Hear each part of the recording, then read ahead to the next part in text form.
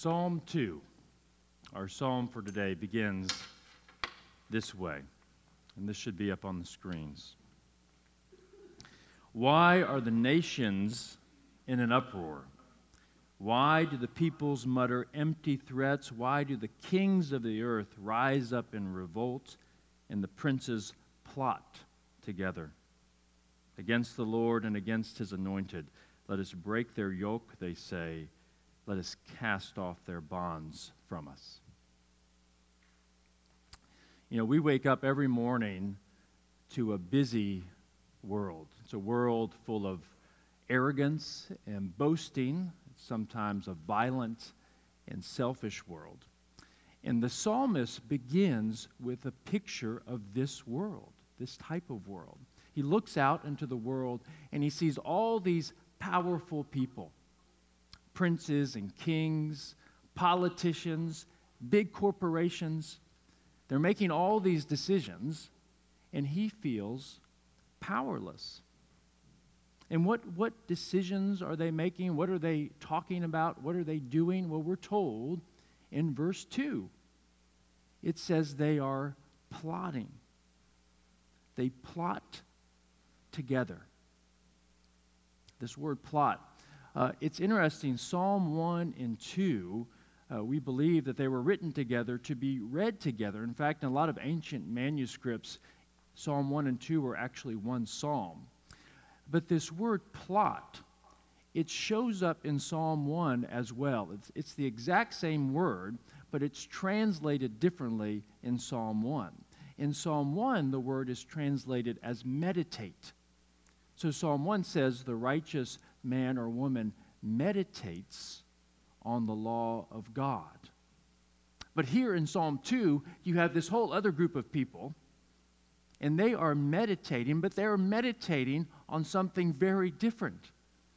They are meditating and plotting on how to get rid of God, on how to take over. Verse 3,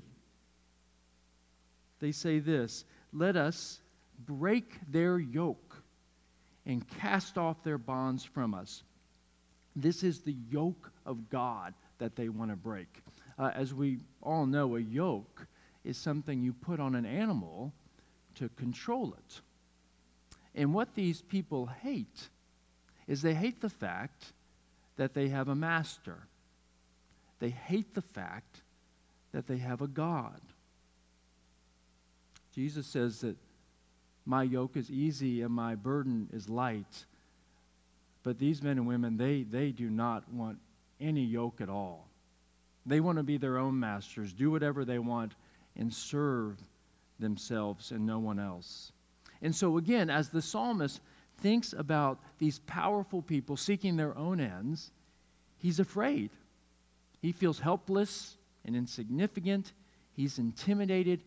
And more than that, he is filled with anxiety. Anxiety about himself and anxiety for the people he loves.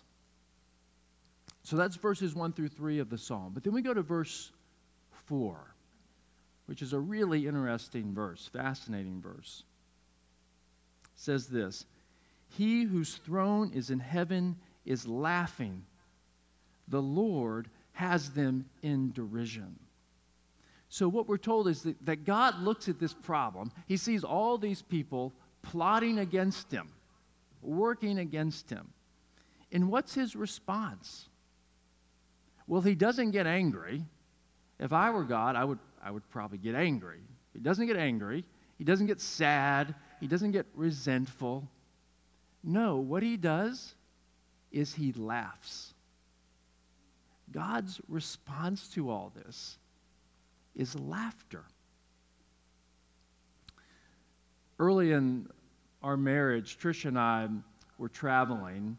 This was a stage in our life when all of our friends seemed, they were all getting married. So it seemed like every other weekend we were heading to another wedding. It was a really fun time of our life, but we were traveling a lot.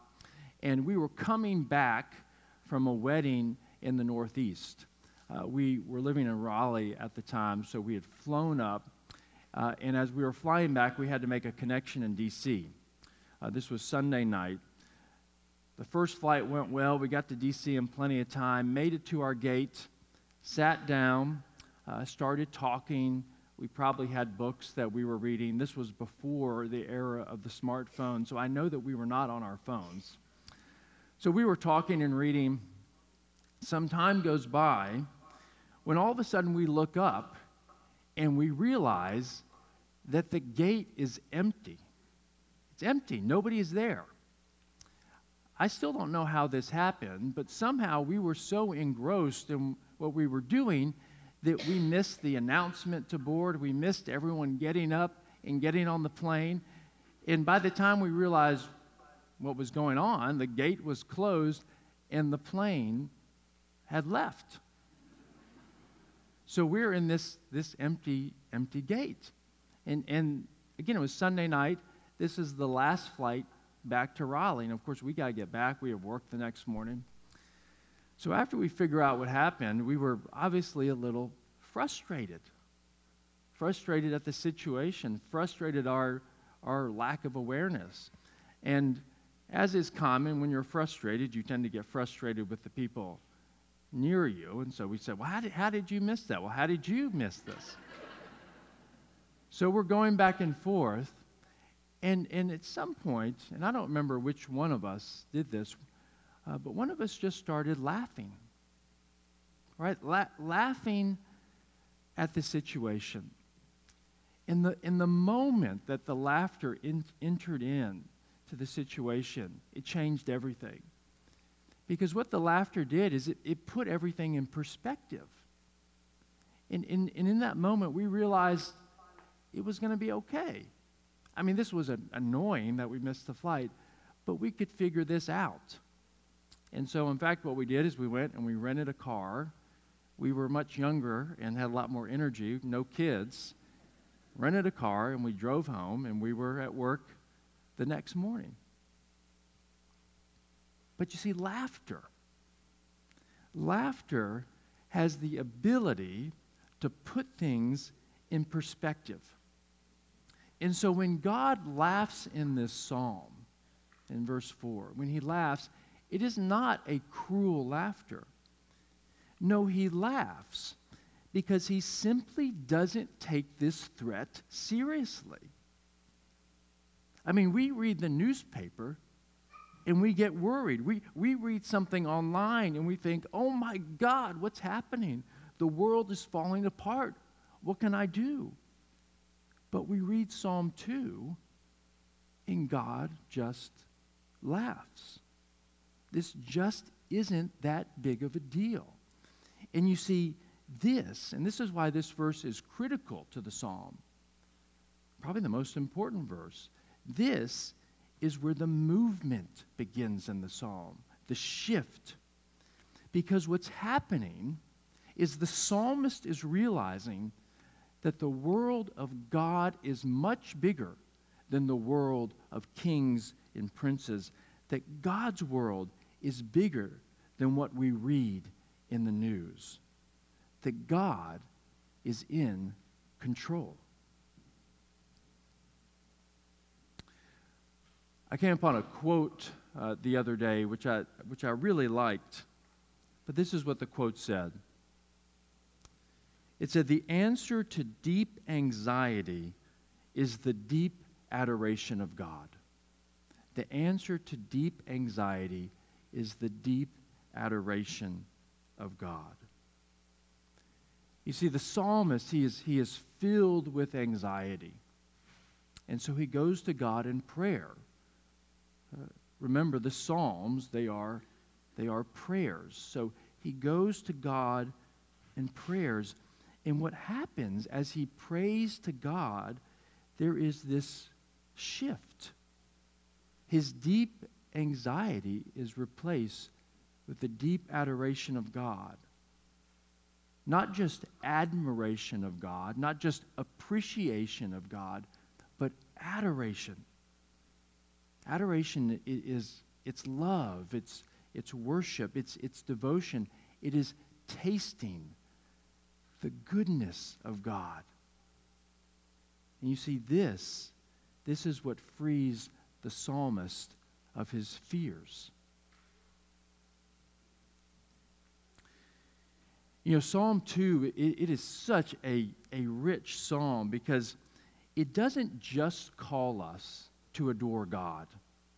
The psalm also calls us to adore God's anointed one, the one that the psalmist calls God's Son, the Christ.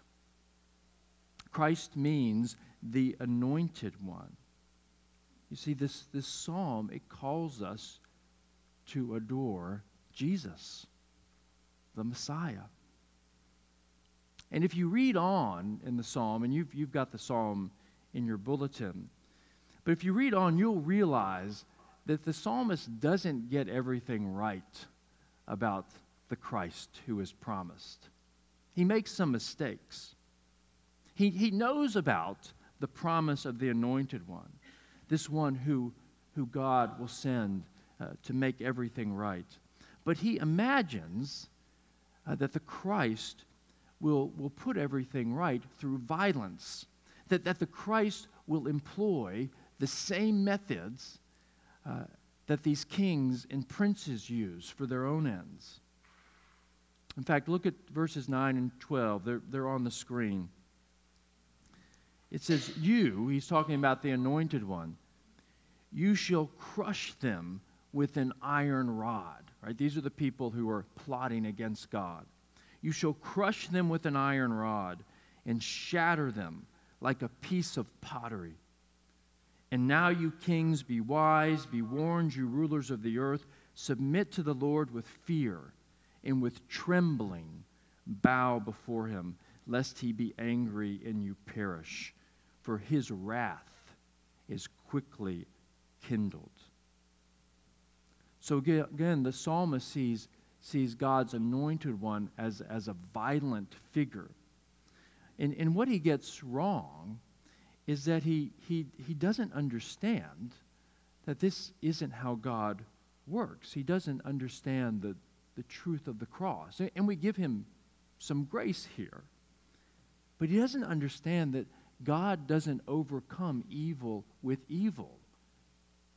God overcomes evil with good. Right? God doesn't use violence to overcome violence. No, he overcomes violence with love. A suffering love, the love that we see on the cross. And so he makes this mistake, and yet he still rests in the adoration of the Christ. And you see, we are to do the same. We read in our gospel reading today Matthew's account of the transfiguration of Jesus. And in it, we're given this vision of Jesus. Jesus is transfigured. Jesus is dazzling white. He is shining like the sun. And what we're supposed to do this morning, just like the psalm tells us, is we are to take this image of the anointed one and we are to rest in it. We're to bring our fears, our intimidation, our anxieties, the fact that we feel powerless in the face of, well, you name it. The busyness of this world, fears about our children, natural disasters around the world, a cancer diagnosis. We get on our knees with our anxieties, and we are to remember the largeness of God. That God is working in the world, that he's working through his anointed one. And as we do that, what we will find is that we're able to shift from anxiety to adoration. The truth is, all of us, we have different coping mechanisms for our anxiety. There's lots of different coping mechanisms. We've all got our ones we turn to. But we know that they don't always work that well, at least not for me. And sometimes they make things worse. And so as we enter the season of Lent, which begins on Wednesday, the question I have for us, and this is a question I'm asking myself too, is how might I, in this season of Lent, how might I adore Christ, the God who has come to make things right?